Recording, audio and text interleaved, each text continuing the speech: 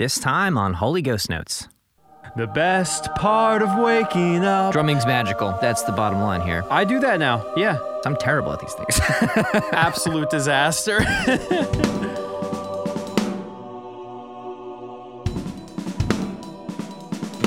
Hello, everybody.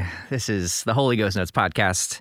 I am Tim Anderson, and Matt Greiner, my co-host, is right alongside me. That's right. You know, in a roundabout way. I am definitely not right beside you. No, but you're Thank God. You're tracking with me. You're picking up what I'm putting down. I guess I'm here. It's early Saturday morning, and we just had a great pre-roll. It's very funny. We did a fake laugh that hurt my stomach. I think it's kind of fun that we get to talk to the folks who support this podcast before we actually start recording it, because we get to get all of the, I don't know, I don't really get nervous to record, but you have to be in a certain mindset to record a podcast. At least I do. I can't just go from normal life, like I'm eating breakfast and I'm drinking coffee, to like, okay, microphone's on, start recording and talking to an audience you can't see while hosting the show with a friend who's 3 hours away on Zoom. Yeah. So the poor inner circle folks are like just hearing it all, like, all right. They get it. Working out the kinks. Yeah, well, the funny thing for me is always that the inner circle basically gets to experience the two of us catching up after 2 weeks because we schedule. I mean, we text each other, but we don't really talk as much anymore. Occasionally, we'll, you know. Did we ever? We used to talk. I mean, I wouldn't say more than every 2 weeks, but I mean, in between the podcasts. Buffer. Yeah. So now it's like we schedule, we figure out what we're doing, we show up, and then it's like you know, there's a little bit of that like catching up kind of like, what's going on with you? What's new? Yeah. We have to get out of the way. I don't really feel like we did talk in between podcasts all that much, but maybe I'm not remembering that. No, we didn't. We didn't talk in between podcasts. I'm just saying for us, because like there's the friendship. It's not just about the podcast. Yeah. Getting on to record is like, okay, well, I haven't seen you in 2 weeks. What's new? And that, unfortunately, for the inner circle, is recorded. No, you're right. I was like, man, recorded for them. I kind of feel bad about this now that we don't catch up during the week, and that we don't catch up. We don't have time off the to catch record, up. But I think it works. I can't do anything to change it, but I do feel a little bad. Tim, we're good. You're okay, so we talked about, it looks like you've been working out in the pre-roll, but it also... Yeah, I don't know why. Is it just the camera, or does it... You have a very, very nice beard at the moment. Oh, like, thank you. Did you do that yourself? I mean, not the growing part of it, but the shaping. Did I grow this myself? I did shape it. Okay, it looks... I do. I've never seen it look like this. You caught me at a good time. Use the Mach 6 or the Mach 7? I actually use, and this is going to sound like a plug. Straight blade. But I actually use Dollar Shave Club. Did you really? They caught me early on with their advertising, and it just, kind of been with them ever since. So would you say that you were impressed? Razors. I would say that if you're okay with cheap razors, then yes. Okay, that sounds like a plug to me. In this economy, it's not. It's not Gillette. I used Gillette for a long time.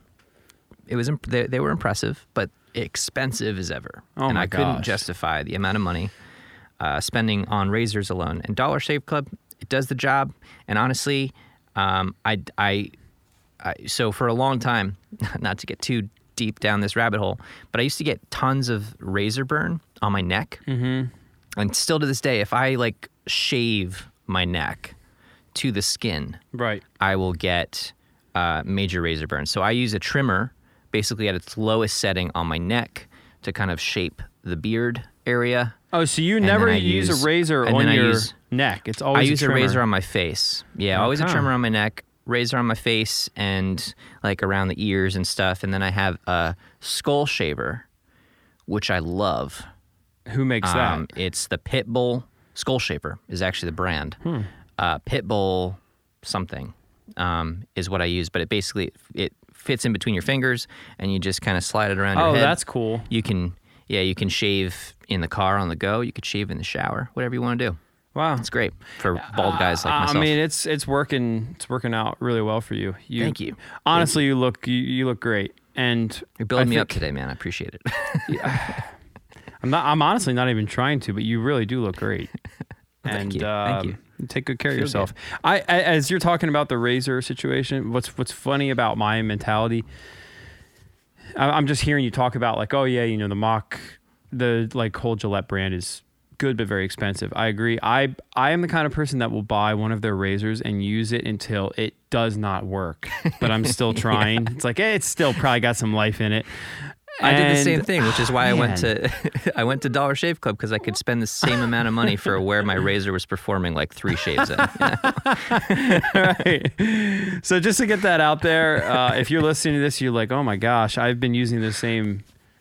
So have I. I the one I use upstairs is so crappy. It's like pathetic. Yeah.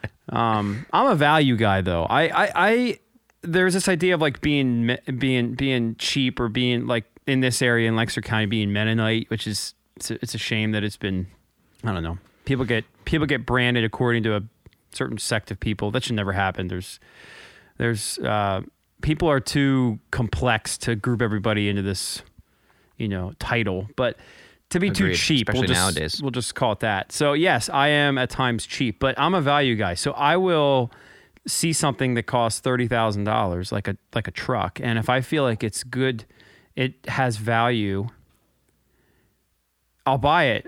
In fact, I have no problem like spending that kind of money, a lot of money on something, if I know that I'm getting something that's worth its weight in gold. That's worth every single dollar that I'm spending and then some.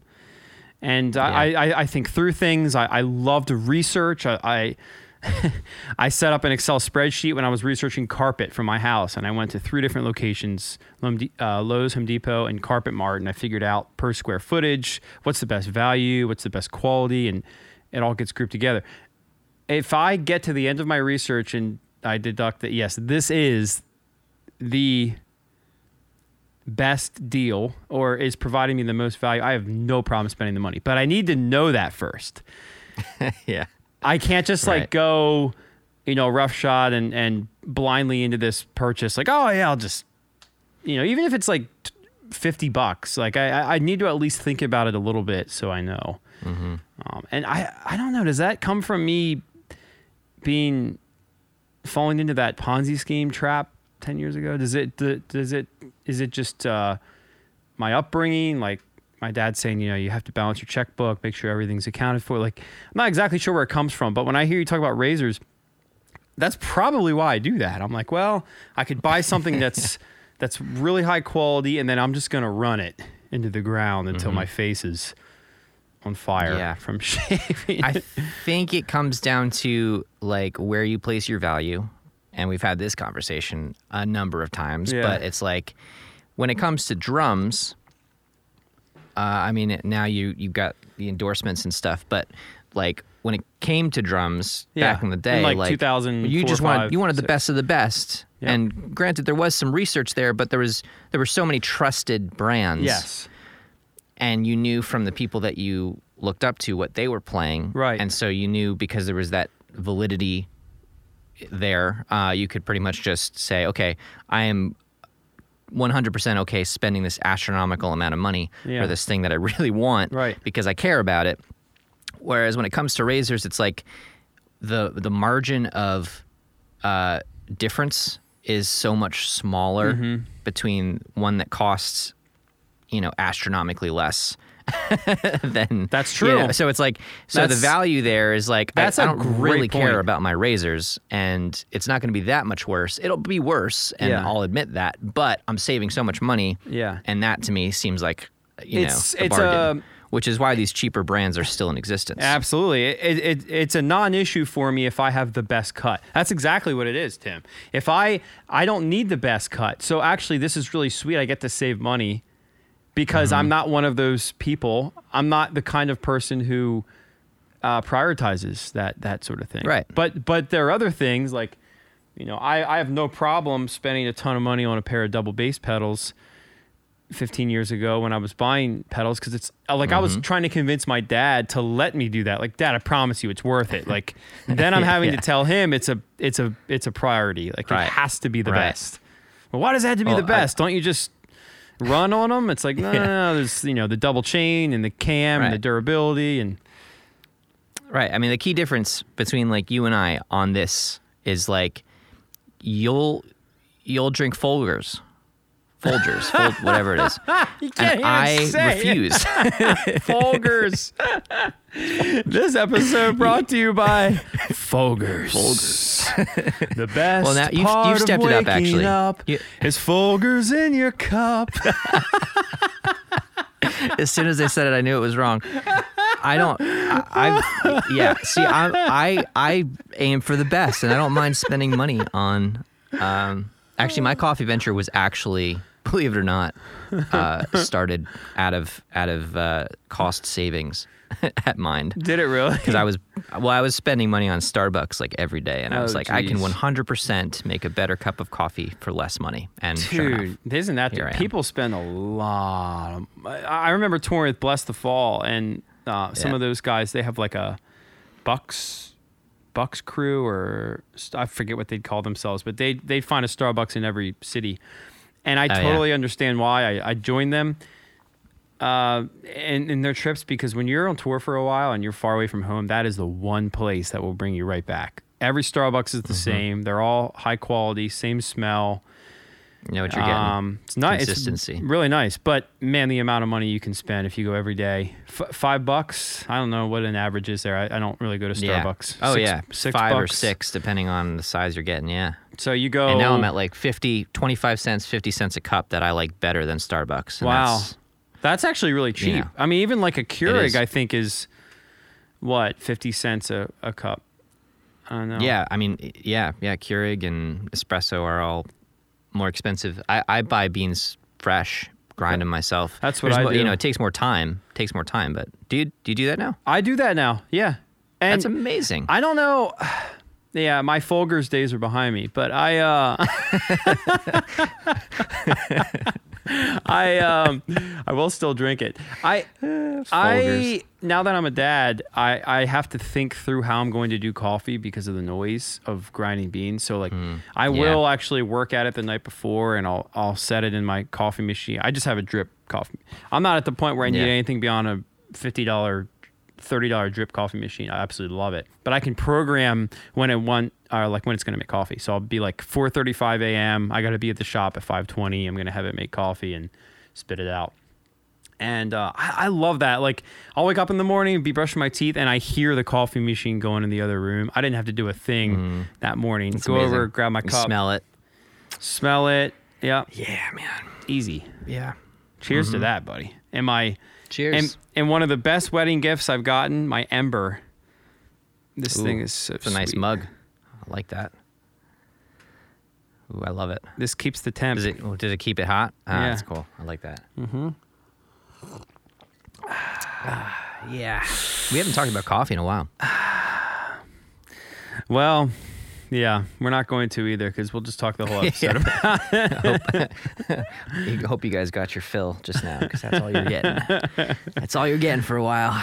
Let's hop into So we've got some fun topics. Let's hop into our drum topic, I think, because I have a bunch to catch up on with the UK Drum Show.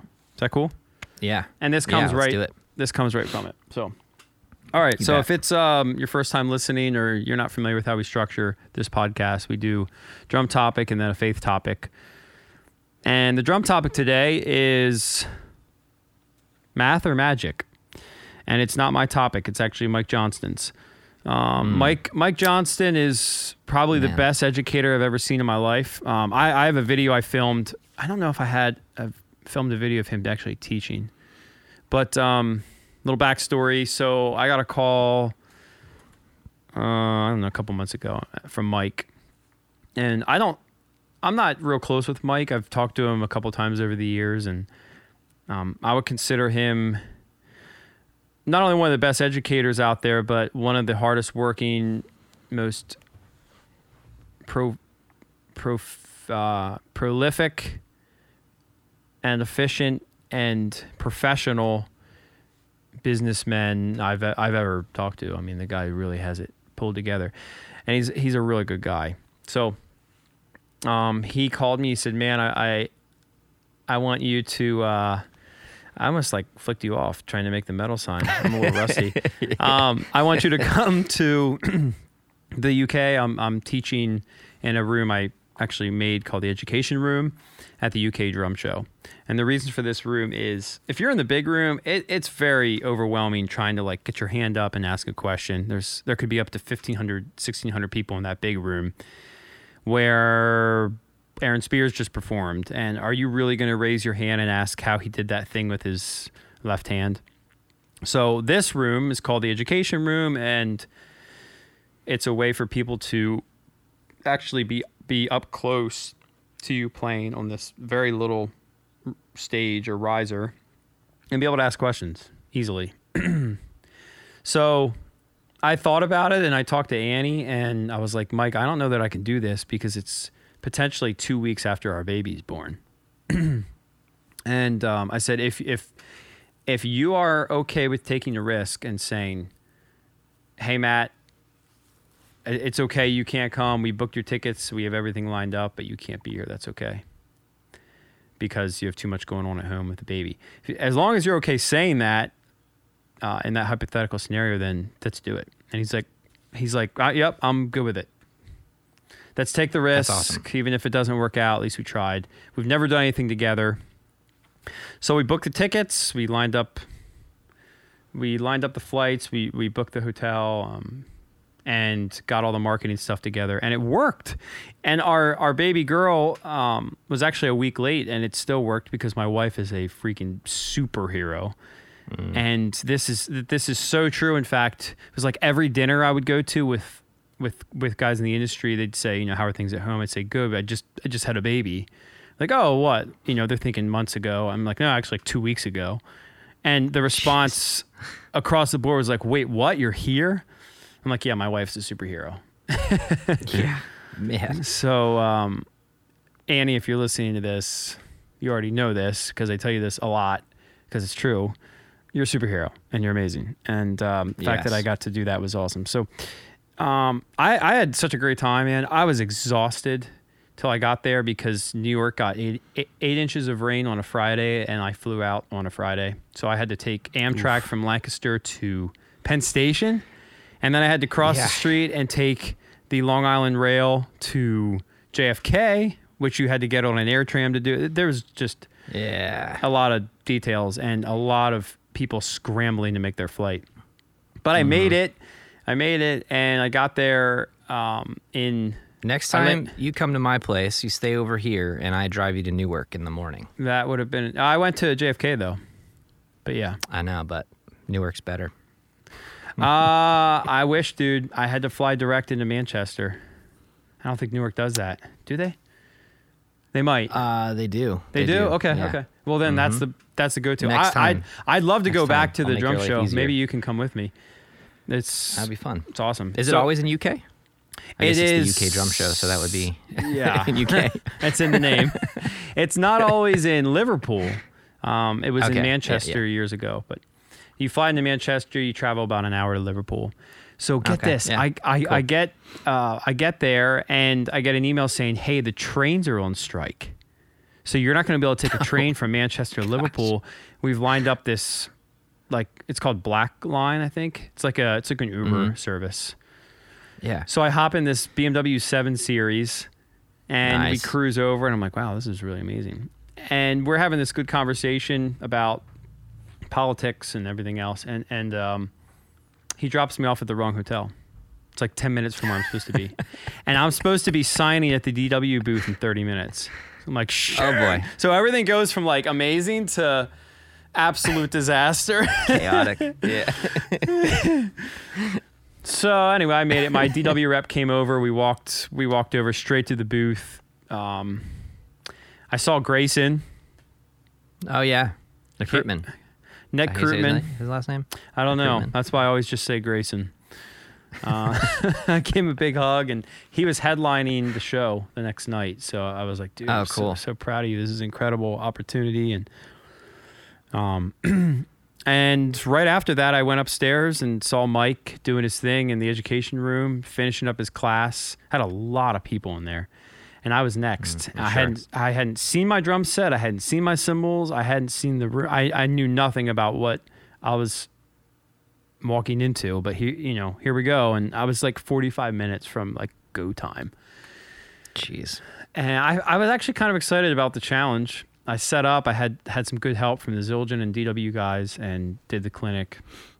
My clinic was on complexity. I'm stuttering. Complexity made simple. Which is really what I love the most about drumming. Take something simple and make it sound complex. Take something complex and make it sound simple. I love that game you can play when you're playing drums. You have resolve. You find the one eventually, but maybe you have this really easy sounding part that you make sound really difficult, or you have this crazy sounding polyrhythm and you just put the snare on 2 and 4. So I taught about creation, memorization, application, and then I add this fourth phase called maximation, which is where you take it all and you like supercharge it. And I was proud of my clinic until the next day when Mike taught and I actually got to see it, see the teaching portion of it. Like, man, this guy was built to do this. So what he talked about was when does math turn into magic?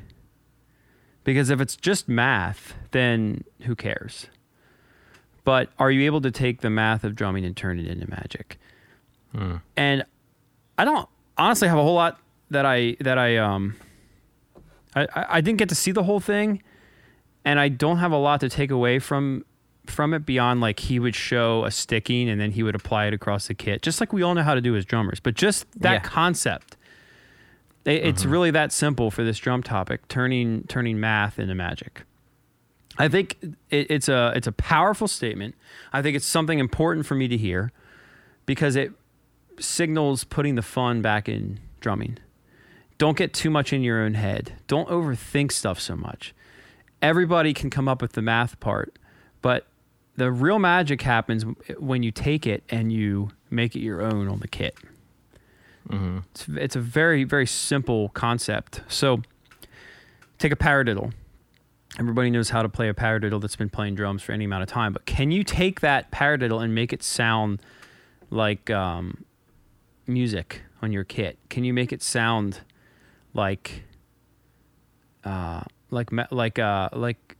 your own thing when you're playing drums instead of just like right, left, right. Okay, it's not some military march we're doing here. It's like, can you make it flow? Can you make it work? And as you're seeing Mike do this, it's like he's actually making it magical. Like you're sitting here, watching this guy play drums. He's obviously very good at playing drums, but he's very good at bringing out that idea in yourself. It's like, I can do this. Like, yeah, I can play paradiddles, but they've always felt so stiff and rigid and non-musical. How do you turn math into magic? Tim, I'm gonna run upstairs and say hi to a friend who just brought us breakfast because we have a meal train because I just had a baby girl. Oh, nice. Take this away and talk a bunch of crap keep on it me, going. and I'll be right back. Okay. Well, so I guess I'll go into what I was going to say about this topic. When Matt texted me, all he texted me was math or magic. So I immediately went to 4/6. Because this, for me, for whatever reason, was when it clicked that like math and drumming made sense all of a sudden. So take a part in 6, 1, 2, 3, 4, 5, 6, 1, 2, 3, 4, 5, 6, 1, 2, 3, 4, 5, 6. And let's just say the groove is da da da da da da da da da da da da da da da da da da, and that feels weird for a lot of people who are only used to playing in 4/4, because now you're you're 3. you're in 6 technically, and so a lot of drummers would feel like they have to play something strange over that 6. So da da da da da da da da da da da. You know, you'd be like da da ba da da ba da da ba da da ba. It's cool, but it's weird and it doesn't feel extremely consistent. And for a beginner drummer, that might be just off the wall, hard to do. So when I realized that I could take a 4 groove, play it over that 6, and after 3 times, so, you know, multiples of 6, if you multiply 6 by 2, you have 12. 4 going into 12 happens 3 times. So you're going to do 3 measures of a 4 groove over 6, and then it kind of meets and restarts. So if you're doing da da da da da da da, and you want to play that 4 groove, da ba da ba da da da ba da da da ba da da da ba da da da ba da da da ba da da da. But you hear what I'm saying? I'm trying to articulate it. I can't articulate it as well as Matt or Mike Johnston, but it was at that moment this 4 over 6 groove that it took math, which, full transparency, I don't love math. These are a little bit more, this is simple math in my mind compared to the math that I actually dislike. But once it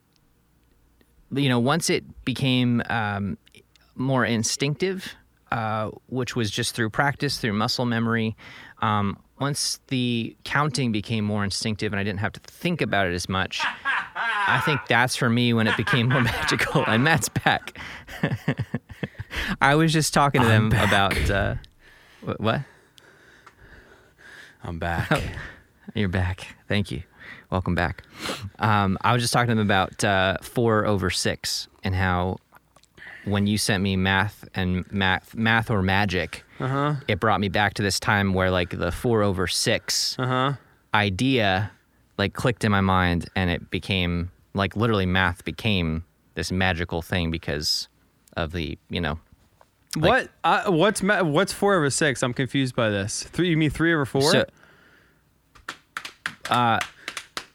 well, no, I love that too, but I was like thinking like a 6. If you take a 6 groove. And for sake of example, I was doing da da da da da da da da da. Oh, like 4/4 over 6/4. And then you play da ba da ba. Okay, I gotcha. Just like a regular, you know, and it meets after 3 measures of 4. I gotcha. Because you hit on the 12. I And thought it you was were like saying like the time signature was 4 over 6. Like you're counting to, like Mike Johnston says, the top number is how high you count, and the bottom number is how fast you count. So like 4 over 6. Okay. I've never even heard of 4 over 6 time signature, but you're playing in 4, maybe with your hands, and playing in 6 with your feet. Right. The time Yeah. Well, the time signature of the song would be in 6, but you're playing a 4 groove. Gotcha. Okay.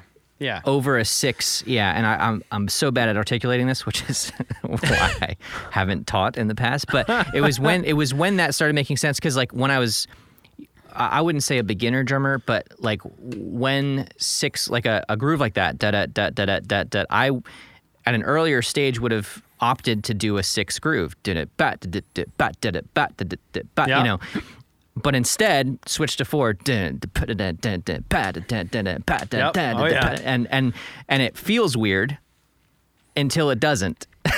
Feels amazing to me. I'm in. Count me in. I love. Well, that was the magic moment for me. Like between, you know, it was when math was. I had to think about it and be like, okay, am I lining up? Didn't bet that, you know, like it was. I had to think too much about it. I know. And then all of a sudden, I stopped thinking about it. Yep. And it just became like this instinctive, like, okay, this feels right. It makes sense. I'm completely off with the time signature of the song. Yeah. But it doesn't matter because it'll come back and meet the 1. You know, it all meets. 1, 2, 3, 4, 5, 6. 1, 2, 3, 4, 5, 6. 1, 2. Because your snare is 1, 2, 3, 6, 1, 2. So it's like snares on 1, 2, 3. It's on the 3, and then it's on the 1, and the 5. So the first time through, if you're playing in 6, 1, 2, 3, 4, 5, 6, 1, 2, 3, 4, 5, 6. If you're playing snare in like a 2-step format, it would be on the 3 the first time. 1, 2, 3, 4, 5, 6. And then to make it sound like 4/4, you're going to play on the 1 of the next time and the 5 of the next time. 1, 2, 3, 4, 5, 6. 1, 2, 3, 4, 5, 6. 1, 2, 3, 4, 5, 6. 1, 2, 3, 4, 5, 6. And it feels so weird, but it feels so good. Yeah. That's actually a great example of something that's mathy in a fairly simple way, but like it's mathy and making it it's like it like comes to life for yourself. You know, it becomes this like wow moment. It's like a light bulb. If you really want to get into it, like just YouTube permutations, drum permutations. Yeah. It'll blow your mind. And I would love to talk about it on this podcast, but I have no idea how I will articulate permutations. So we won't. We'll just have. So we're not going to talk about it. We'll have Richard Spavin on our podcast because Richard Spavin is the man. He was part of the Education Room. I admittedly had never heard of him. He's a hip hop. I think predominantly hip hop drummer. That's who he's playing for right now. Some big hip hop dude over in the UK. And Richard Spavin is awesome. He, I guess, played in the main room on the Saturday session, and I didn't make it over there at all. Like, didn't even go see the room because of how busy it was in the Education Room. Mike and I taught at the very end of the day. We did almost like a TED Talk together where we talked business and how we both have subscription-based educational websites that are non-competitive, and we actually help each other out, meaning he helps me out because I have nothing to help him out on. But I told the story of, I built these. We shout him out on the podcast a lot, Yeah. There you go, Mike. Thanks a lot for letting me build these shadow boxes behind me. No, but I called him before I built the studio. I said, hey, I need some advice. It's COVID. I want to do this. I'm sure every drummer and their mom are calling you. And he's like, yep, every drummer and their mom. And then he gave me really good advice in about 30 minutes. And then I called him months later and I said, hey, I want to put these shadow boxes in the background that frame symbols. Is that okay with you? You're the one I got the idea from. He goes, absolutely, go for it. That's the kind of help he's given me. And so we had this conversation that was great. But I didn't make it over the main stage at all. Next day, Richard Spavin came over and taught in the Education Room. And holy crap, you're hearing the click, beep, beep, beep, beep, and he's going, okay, you can follow along with that. And then all of a sudden, he's going, and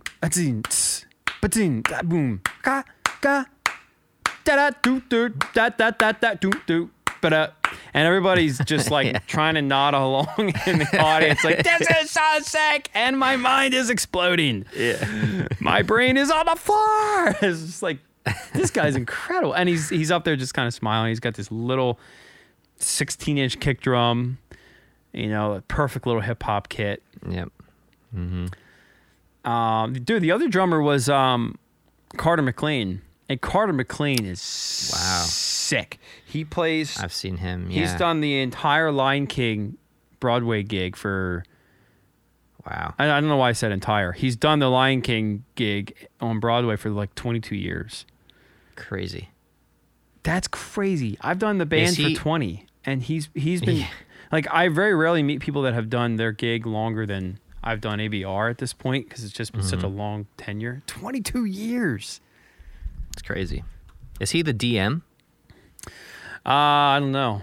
The MD, whatever. MD. DM. It's early. Is he the direct message? Is he the? I was gonna say. Is he the music director at this point? 22 years as a percussionist. We gotta have Carter McLean on the podcast so we can ask him if he's the DM. I love you, Tim, because you know what? You gotta message. Who cares if you get it all right or wrong? You're half the time I'm getting it wrong. So well, then you're batting at 500. There's only two ways those letters go. It's MD or DM, and you got two chances, guys. You spend more time on Instagram than what you do in a musical location. That is probably. true. Yeah, see, DM is actually that's the term in my world of marketing. So MD is, yeah. That's when the magic happens. Is he the MD at this point, being a percussionist of 22 years in a Broadway play like that? It's a good question. He taught. I listened to most of his clinics, and he taught both days, along with Mike and I. And he's a very good teacher. He's very New York. Like it does not matter to him if you like him or his playing at all. Yeah. He knows that he's very good, and he knows that what he's doing works very well, and he's going to show you, and he's going to tell you why his cymbals are amazing and why he can just basically grab any cymbal out of that line of Istanbul and they're going to sound great, and they do. Like, you want him on your gig because he knows what he's talking about, and he stands behind it, and he must have worked super hard because he is so good at drums. Like single strokes out the wazoo. Left hand, I can't even articulate as fast as loose. Just super loose. That's awesome. So the way he talks about it, he has so someone asked him, what do you have in your mix? And I'm kind of answering your question, I think, a little bit with this. He's like, well, I have very little drums in because I know what I'm playing. He's like, I can actually close my eyes and mute my kit, and I still know how it's sounding just based on the feel. He's like, you spend this much time with an instrument, you're going to know, which is 100% right? That is As true. drummers, we can tell that. And then he said he has bass cranked because he's the man. And he has 2 other instruments in his mix, and then everybody else is muted. Like, vocals are muted, the orchestra's muted, this person gets off, so he definitely doesn't want them. Like, just very few. He said because people are following him.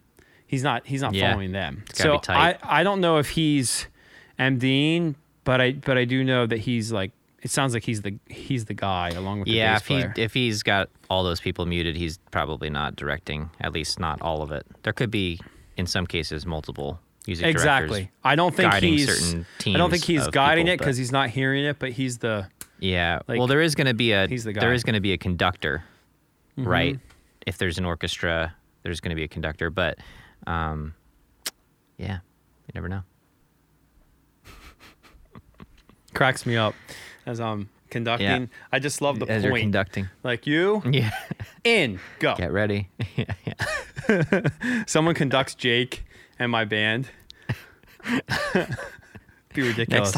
Next time I come to a show, I'm going to try to go right up to the front. And I'm going to conduct you guys. Timothy B. Actually, Anderson. Jake sometimes does the conducting move up there. Yeah, he does. Sometimes doing that. I felt the same thing. Forget which song, but there's a specific song. I feel like he does it often. The song you helped write, Internal Cannons. Oh, Internal Cannon. Is it? Is that the one? Yeah. Wow. Huh. Yep. Yeah. Okay. Well, let's wrap this up and move to Faith. Yes, drumming's magical. That's the bottom line here, Yes, guys. absolutely. If you're listening. It really is. And on a serious note, this has been a very fun episode, but on a serious note, Mike Johnston,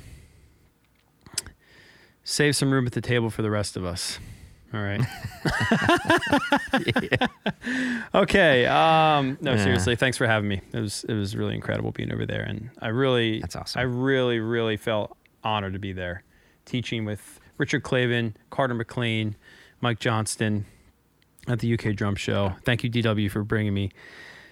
So awesome that I got to do that. Just like Zildjian Live's up there, so is UK Drum Show. So cool. Okay. Faith topic is, you heading this one off, or am I heading this one off? Why don't you kick it off? I want to see where you were going with it. Okay. Well, I wouldn't mind hearing you talk about it before I roll, but that's okay. I can go for it. I can go into it. So our topic is time management / priorities / being efficient. And I wish I had more to say about this. I'm terrible at these things. Well, then you're a good candidate to talk about it. Tell us how it's going for you. I mean, you set the stage. You have a wife who is working her butt off and pregnant for the with your third, right? You have two boys. You're working a full-time job. You're running a podcast, which I would say is like one tiny little sliver in the grand scheme of things. In the mix, You just sold a house, moved into a new house, renovated the house, built a studio. Yeah. Well, so I guess my take on this, and I don't know if we're trying to turn this into more of a faith topic than just a pragmatic topic, but so I've found prioritizing is extremely important, just so that you know what is important in life day to day. But I've also noticed that you can only plan a certain amount of things, right? There's only a certain amount of planning you can do because things happen that are unexpected all the time. For instance, I've been building this studio that I'm sitting in for months, and I got it to a place where I was just about there. All I had to do was set up the kit, run some wires, get everything dialed in. I've been planning on doing that for weeks. Yeah. Part of the reason why I haven't is because, yes, my wife is pregnant. She's been sick, and that has put more responsibility on me around the house and stuff. But the actual reason now is because I sprung a leak in this room. I didn't know that. So, that sucks. Yeah. So it's funny that we're talking about this now because I'm looking at my ceiling right now, and I have to respackle and repaint and reapply my acoustic foam, and I'm hesitant to even do that until I get the roof fixed. Right. Is it the roof or is it the plumbing upstairs? What's above you? It's the roof. There was a leak on a rainy day, and it just happened to be. I think it was because the wind was. It was windy and it was going in the right direction, and it hit the right spot, and it was probably pooling water, and it just at some point just let it all through. So there's one specific area in my studio that the water came through, so I'm hesitant to set up all of my electronics and valuable equipment underneath this spot on the roof. So here I am. I felt like I did a pretty good job of planning, of scheduling, prioritizing things to give myself the ability to get this room together. But I sprung a leak. In addition to that, recently I've just been hit with the exhaustion that I've been pushing off for most of the year. Absolutely. it all came to a crux. Yeah. So, I'll lay down with my kids at night to kind of get them to sleep. And this happens at around 8:30. And that's about when I start falling asleep. So now where I was kind of working and being productive until 11 p.m. and then chilling out until midnight, now I am pretty much out cold by 9 o'clock. So it's just, it's a very different, it's just been different because I've been And you're a night owl. I mean, but you're up late. I am a night owl. If it's up to you. But you're pooped now. You're exhausted. Well, we're also in school mode. So I'm up, 6:15, something like that. So I can only sustain the 1 a.m. mornings or late nights for so long with a 6 a.m. wake up call. But so my point in all of this is to say that it is important to prioritize. In my case, family is very important to me. So if I'm not spending an adequate amount of time with my family, there's a problem. But at the same time, there are things that have to be done that I don't have a choice but to do them. So for a long time, I always felt guilty about having my kids just, kind of getting them in a corner and putting them on their devices and not paying attention to them for a while so I can get other things done. I felt bad about that for a really long time. But ultimately, it was like I just had to figure out what's the balance, right? So I need to make sure that I'm making time for my kids in my day. But it doesn't always have to happen when there are other things that need my attention in the house to function as a family, to not drive me nuts. Or like I need to get the kitchen straightened up or get the dishwasher run before I put the kids to bed, because there's a good chance at this point that I'm going to fall asleep and it's not going to get done. So I know that now. And so I'm planning accordingly. Whereas before it's like, oh, it's fine. I'll just do it later at, 10:30 when I'm back down here getting work done, Yep. And so it's just a constant changing of schedules. But it still comes back to those priorities. It's like, am I spending adequate enough time with my family? And am I getting the things done that I need to get done in the house? I already know that I have a day job that requires my time and attention. Otherwise, I don't get paid and I can't pay my bills. I can't support my family. So there's certain things that just have to happen. Thankfully, the sliver of time that this podcast takes in the grand scheme of things is very flexible due to Matt, your schedule and my schedule. So squeezing it in, which is literally what we do, squeeze it in, is pretty simple. Because we just figure out a time that works for both of us, which is much harder than one might think, but still possible. We make it happen. It'd be a lot easier if it was just you, but because there's two of us, it makes it a little more, twice as challenging because it has to work for both of us. But it's not, it's only an hour and a half. Yeah, exactly. But, there are certain things that are important to me, music being one of them. And so I haven't gotten on the kit, but I've made it a point to sit in here and be creative, write music, what have you. So it's all just a matter of, what are your priorities?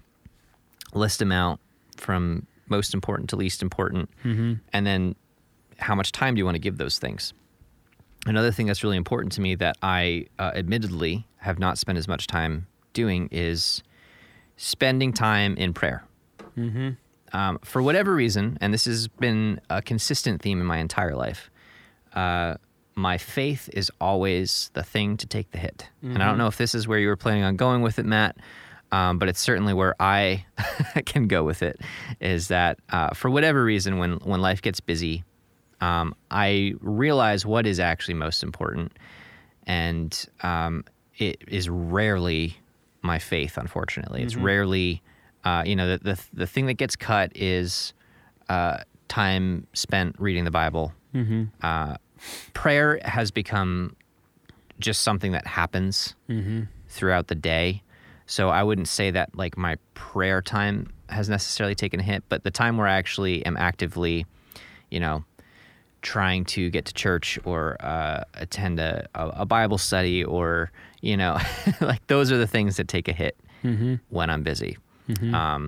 And I don't necessarily think that's a good thing, but I'm working on it. I'm gonna pop in here because I think you raise a really important point in all this. A lot of us will say, I have a relationship with God. I mean, I pray when things are really bad. I say, God, help us. Help me figure this out. And there are those that would say, well, that's not a healthy relationship with God. That's just a consumer type relationship where you're saying, God, I need you, and that's when I'm going to talk to you. My encouragement, based on experiences I've had recently, is think of someone in your life. If you're listening to this, think of someone right now who needs help, who's going through a divorce, or who is having problems finding a job, or is having health issues, or whatever it might be. And say, okay, I'm going to send them a text, and I'm going to say, I'm praying for you. Thinking about you today. Maybe they're not a Christian. Maybe they're not the kind of person who wants to hear, I'm praying for you. Okay, that's okay. Hey, I'm thinking about you today. Is there anything I can do for you? And after you send that message, pray for them. Pray for them. Say, God, please help my friend Josh out today. He's struggling with this, aspect of his life, and he could really use you right now. And please help me understand how I can help him. Like, how can I be a good friend? Mm-hmm. What tends to happen, I think, is that the more that we look at other people and their needs and our selfish bubble starts to collapse, because you start to see that other people are going through a lot of challenging things too, not just you. And I think for whatever reason, it's helpful to say to someone else, "Hey, I'm gonna pray for you. I'm gonna talk to God, and I'm gonna intercede for you." It's sometimes we're more motivated to do that than what we are just for our own sake. Yeah. And True. I don't think that's a bad thing, especially in the West, because we're so consumed with ourselves to begin with. It's a good idea to look at other people and reach out to other people and intercede and talk to God and pray for them. And I think it could also be a good lesson in how to engage in your spiritual life. And it's also just a nice thing to do as a friend. Like, hey, I'm thinking about you. It must really be hard to face whatever you're facing right now without going into details. We don't need to even talk about it. I'm just letting you know I care about you, and I'm praying for you today about it. And I'm really sorry that you're having to go through this. I think God can be trusted. I've seen him work in my life, and I'm going to pray that in your life, you realize that more and more today. And so then you go to God, and you say, "God, I pray for this person. I love this person. They're a friend of mine. Maybe it's an enemy of yours." I mean, the Bible's pretty insistent. Like, okay, it's one thing to pray for your neighbor, for your friend, but what about your enemy? You should love them. Mm-hmm. It's actually a pretty good lesson in how to be selfless and humble. And so that is a really good start. And there's two people in my life I've been doing that with. It's a reminder to engage in prayer. And you're actually doing it for the sake of someone else, which I think is really important in our country, where we're so saturated and we're so consumed with how we feel and how people are affirming our desires and our appearance and everything else. Yeah. I really like that you brought that aspect into this right off the bat. Faith and priorities, what is at the top of your list? So, in my opinion, everyone should have somebody that is encouraging them or holding them accountable. And I don't necessarily think that this should be reserved exclusively for your spouse or for your partner. I'm currently in a mentorship, and prior to this, I had the same kind of goals. Like, I'm gonna pray every day. I'm gonna read my Bible 5 minutes. I can do that. And almost everybody does this thing where they're like, I'm gonna have a goal and I'm gonna accomplish this goal this year, and then I'm gonna have this other goal and I'm gonna do that too. It's like, it's really hard to accomplish just one goal in a year. If you can make one serious goal count, change one thing in your life, that's actually a pretty big deal in 1 year's time. For sure. So a lot of us will go way too big, and then 2 months into our New Year's resolution, we're like, I can't do this. And you're just defeated. So this mentorship I'm in has actually pushed me to stay on top of Bible reading. And by stay on top, I mean, it's now become a part of my routine. I'm not like some of the other guys in the class where they say, I can't eat or check my email or check my text messages until I read my Bible app. I just feel like something's missing. I can do all of that. Actually, in fact, I kind of want to be drinking some coffee and have made sure everything's still alive and well in the world before I get to my Bible. But I do like reading my Bible in the morning. I know myself well enough to know at night, like you, Tim, I'm going to sleep. But what we did is we set up this Bible app. I got the Bible app, and there's a plan on there for the New Testament. It's very doable, 1 chapter a day. It's basically 5 on, 2 off, so you get Saturday and Sundays off, and you link it with somebody else. And the link is with my mentor. So he sees when I read for the day based on my comment, my note. It's like intro, chapter, talk about it. And in the talk about it, you're just writing a little note. Man, Paul is ballsy. Paul, this guy, Paul, can you imagine? the backbone on this guy. Man, are we really called to be like this? I think we are. I'm going to pray about it today and how my life could look more like his. That's it. And finished. Then the next day you're going into it. And you fall behind 3 days. It's like, crap, you better catch up, because you're going to hear about it from your mentor who's like, hey, this is the number one thing. Like, what are you doing? Why are you slacking? It's 5 minutes. Pull it together. Yep. Seriously, pull it together. This has to be working, because if it isn't working, then what else is falling through the cracks in your life? Yep. Okay, so putting that part of it aside, one of the first things I think about is how my life has changed in the last month. So I just had my daughter come into my life and change my life, and it's like it's the most amazing change, because it's like how have I never been a dad before this? Like it happened so quickly. It's like you can't really remember what it was like before, because it's so enveloping now and totally encompassing your life that it's like, wait, what? There was such a thing before as not having a little person in our house. Seriously, it's only been like 3 weeks. 3 weeks, like 3 days ago. So the first thing I think of is I used to sit down on my computer and watch YouTube a lot. Like I would watch all the NFL highlights. I'd go through and watch a lot of the Premier League game highlights. And I'd think, well, I'm not watching the full games. Those are 3 hour long. I'm just watching a 10-minute segment. Certainly I can do this and not feel bad about it. And I'm like, dude, that was probably like an hour and a half of my day. Like almost, not every day, because the football games are played Sunday, Monday, and Thursday, and soccer's Saturday. But still, then I'm watching like true crime stuff, and I'm just watching YouTube, like just kind of killing time. I'm lucky if I get to watch a couple game highlights now. And honestly, I don't miss it at all. Like I have no idea what's happening with Chelsea or Liverpool or really any team in the Premier League. I saw that there was some controversy about a game between Liverpool and Tottenham with the computer system, with the VR. So I watched like a 5-minute segment of that, and then no lie, like our daughter started crying, or something happened in the house. Boom, you're that's what happened. She puked all over my wife. Yeah. And I'm like in the middle of watching this highlight, and my wife's getting puked on. I'm like distracted, and she's like, Matt, can you help with this? I'm like, oh yeah, boom. Go get the towel, clean her up. Okay, so things have changed in the Griner household. And they've changed so much so for the better. But I wouldn't have stopped watching YouTube as much as I did unless this other way more important thing came in, this element, this factor, this person, and changed our schedule. And now it's all about time management. So it's like you have all these things to do in a day.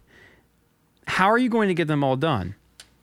And I actually really needed this, because I'm the kind of person who sometimes likes to obsess on the details, and you just cannot do that with everything anymore. It's not possible. Right. And it's not necessary either. So one of the great joys, and I think in God's design, one of the things in God's design is, in having a family and having kids, is that things that need changed about you and in your life change out of necessity. There's no way to do it all anymore. They become very apparent to you, all of your flaws. That's a shorter and more think that hurt a little bit, but you're right. It's just like boom, there it is. That's if your time management sucks, it'll get better once you have a family and prioritize them, because you can't do it all and be terrible at time management. It's not going to work. You can't prioritize 10 different things at the top. They can't all be number one. So what is number one? What's number two? What's number three?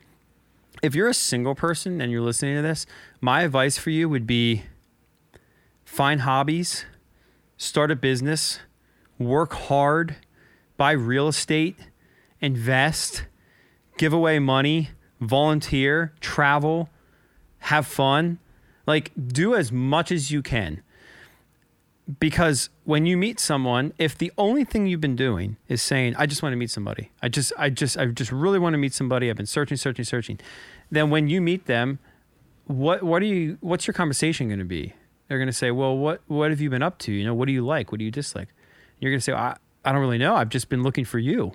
And here we are. And they're going to say, well, okay, but like, who are you? What have you done? What have you built? What have you acquired? What have you messed up in? What have you learned from? Like, there's so much to being younger, and that precedes a relationship that sets you up for the kind of relationship you're going to have. And then once you're in a relationship, what are you going to build together?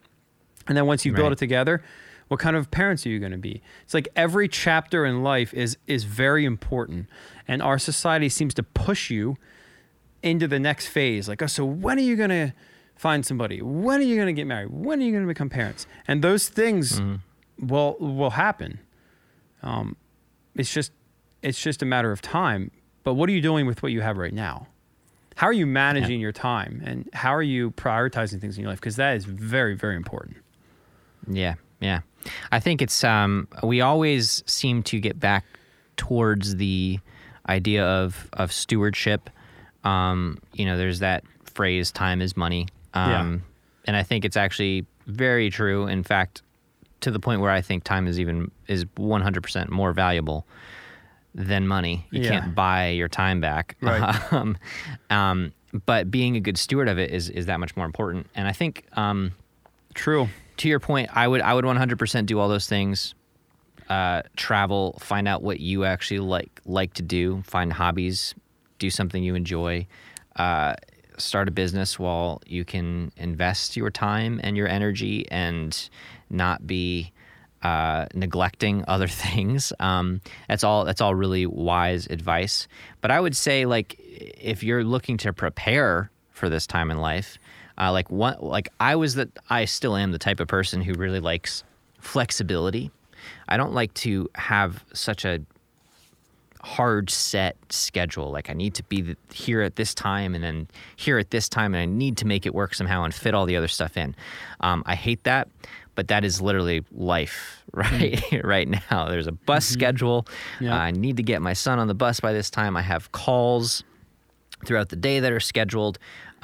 Dinner has to be ready by this time. I have to get the kids to bed by this time. So it's very regimented at this point, and I'm not a very regimented person by nature. So, like, if I were preparing for this, I would have tried to become more of a regimented individual so that these types of things would come easier. Now I'm just at the point where it has to happen. It has to be that way. I don't necessarily like it, but it has to be that way. I don't have a choice.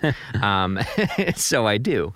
But yeah, I think prioritizing helps put things in perspective, especially when you are like, it took me a long time to figure out how to prioritize accurately and how to attribute certain things to certain priorities, even if they didn't seem related. For instance, there are certain things that you have to do for your family. So if family is the number one priority, you have to work to support your family, right? So even though you're spending time working, you're still, like, you're doing it for your family, right? And so it's still, even though it's, yes, work is something you have to do, it's on the priority list, it's lower than your family, it's still something that you need to do to support your family.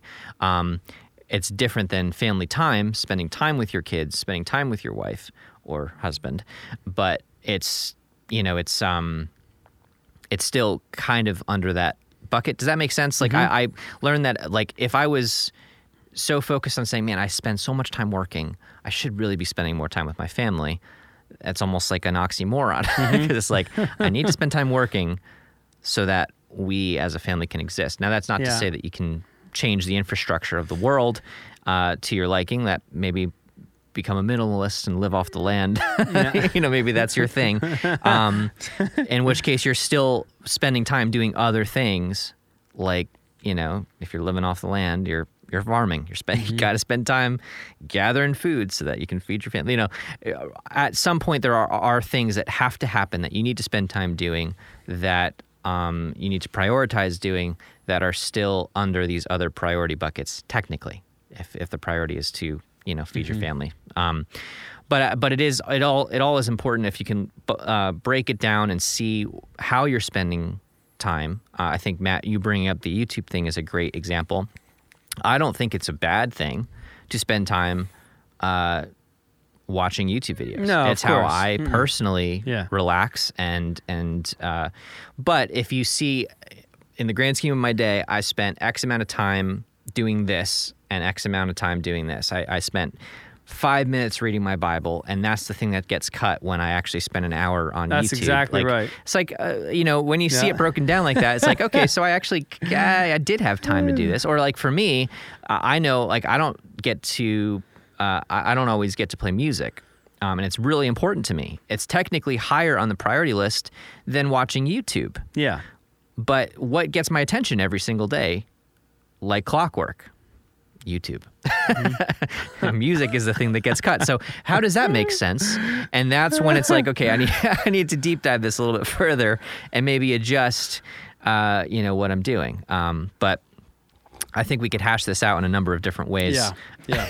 What is your number one thing in life? What is your number two thing in life? The Bible alludes to this in a lot of ways, but for me, it was like, what are you spending your time on? Mm-hmm. If you're spending your time on something, it means at least something to you. Unless you have to do it, you do have to work. The Bible says, look at the ants, you sluggard. Learn their ways and be wise. Don't be lazy. You're going to have to work. The love of money. But at the same time, where's your heart? A lot. Absolutely. Yeah, exactly. Why are you working? Why are you working? Yep. I mean, one problem that I've had, and I honestly still do, is like I love working, and I don't know if you'd want to classify me as a workaholic. Maybe you do. Maybe I should. Maybe I deserve that. But I get a lot out of working. I love staying busy. I love seeing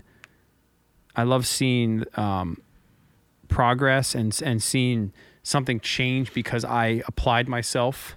Whether it's me practicing and figuring something out that I couldn't play before, whether it's me mowing my lawn and seeing that it looks better now than it did an hour ago. Like, I love it. I'm so glad that it's built into my DNA and our DNA as human beings to work, to apply ourselves. But yeah, like you said, are you going to put all that down and put it aside and say, you know what? Okay, now the work is done. I don't have to keep working to provide for my family. Enough's enough. We don't need more stuff. We don't need more money. We have what we need. So you can justify it all you want, but you don't have to keep working anymore. You can actually sit down and have dinner with your family and prioritize them, time with them. At that point, they're never going to say, keep working, we need more. They're going to say, we want you, not more money. And are you willing to listen to that? That can be tough as guys to shift how we see ourselves as providers, protectors. Each of us have our own strength and weakness. I kick right into provider mode. When I had my daughter, I'm like, I'm going to work. I'll be back. You got this? Yeah. All right. I'll be home. I got to make sure everything's good and we have what we need. And then the protector mode kicks in, and it's like, I'm already telling my daughter, like, all right, baby girl, you're 3 weeks old, but it's time to start learning. It's a tough world. All right, it's not going to be easy out there. I got your back, but yeah. Well, here's a quick tip for all of you, especially if you're in the same boat as me, whereas you don't have enough time in the day to actually do everything that you want to do or need to do. So I have more recently been realizing that, okay, I'm having a third child, having a girl. I need to take better care of myself. My sleeping habits are terrible. My eating habits are terrible. I don't exercise. So there's this, I need to take better care of myself. I need to start exercising. So it worked out perfectly. My 6-year-old learned how to ride on 2 wheels. We took the training wheels off a few days ago. I saw that. And he's doing great. So he's riding around, and I mean, already doing tricks that he's popping wheelies, he's doing jumps and doing things that I don't really feel comfortable with him doing. But regardless, that I saw an opportunity. I was like, okay, I can spend time with my son and start getting exercise. So I went out, bought a cheap bike. And this goes back to our razor conversation. Went out, bought a cheap bike. And so my son and I have been cheap? riding Like bikes every day. $200? $100, $98 bike. actually. Did it come with the wheels? Yeah, it's really cheap. I went to Walmart. Came with the wheels. It's gonna get me through for a while. Nice. It's incredible. They can make a bike for $100. Yeah, all that was in my mind is like, I just want to buy the cheapest bike I can find. Yeah. So I found a bike. It was the only bike that was like for my height, at that price range, and picked it up, brought it home. I actually spent more money.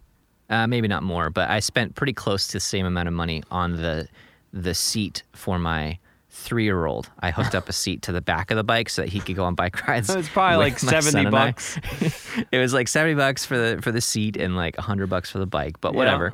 Yeah. 170 all in, and I'm Not bad. bike riding with my kids. So I'm getting time as their dad. Yeah. With them, doing something that's fun for them, and also fun and I'm getting exercise. Mm-hmm. So there are ways that you find to be innovative in life when life gets hectic and busy and you can't find time for everything. There are innovative ways to, in some cases, bundle two things. Yeah. You might not be able to be in the weight room exercising, but I'm still getting some exercise, Right. and biking is a great form of exercise. Yeah, so I can't really be mad at it, and I still get time with my kids. So what an awesome thing to do. So look for those ways. If you are in that boat where life is just too busy to do everything, and you're like, Tim, how in the world am I going to hit everything on this priorities list? There's a good way. Try to find ways to bundle those things. Yep, that's great. Okay, we're going to wrap this up. Thank you so much for listening to this podcast. I love when we get to do this. Holy Ghost Notes has been around a while now, and we're really grateful for that. And if you would like to support us, we do have a Patreon. We have several tiers. You can go check that out, patreon.com/the Holy Ghost Notes. We also have social media. Instagram is the one you should check out more than anything else. Oh, by the way, with the Patreon, we have an inner circle that we do a pre-roll for, and it's fun. It's just a way for you for us to talk about what's going on and what we're going to be talking about in the episode. We talked about it at the beginning of this episode, actually. So feel free to sign up for that. We appreciate your support. We don't have a ton of expenses in running this because we streamline it so that we don't, but we do have some expenses, and your support helps us keep rolling. And also we get I don't know, we get a lot of joy doing this. It'd be great to continue doing it and hopefully helping people along the way with drumming and faith. And if you like what you hear, give us a positive 5-star review on Apple Podcasts or anywhere else that you can leave a review. It does help us get more exposure. Other than that, thank you so much for listening, and we'll see you next time. Yeah. Thank you all. Love you, and we'll see you soon. Peace. Yeah.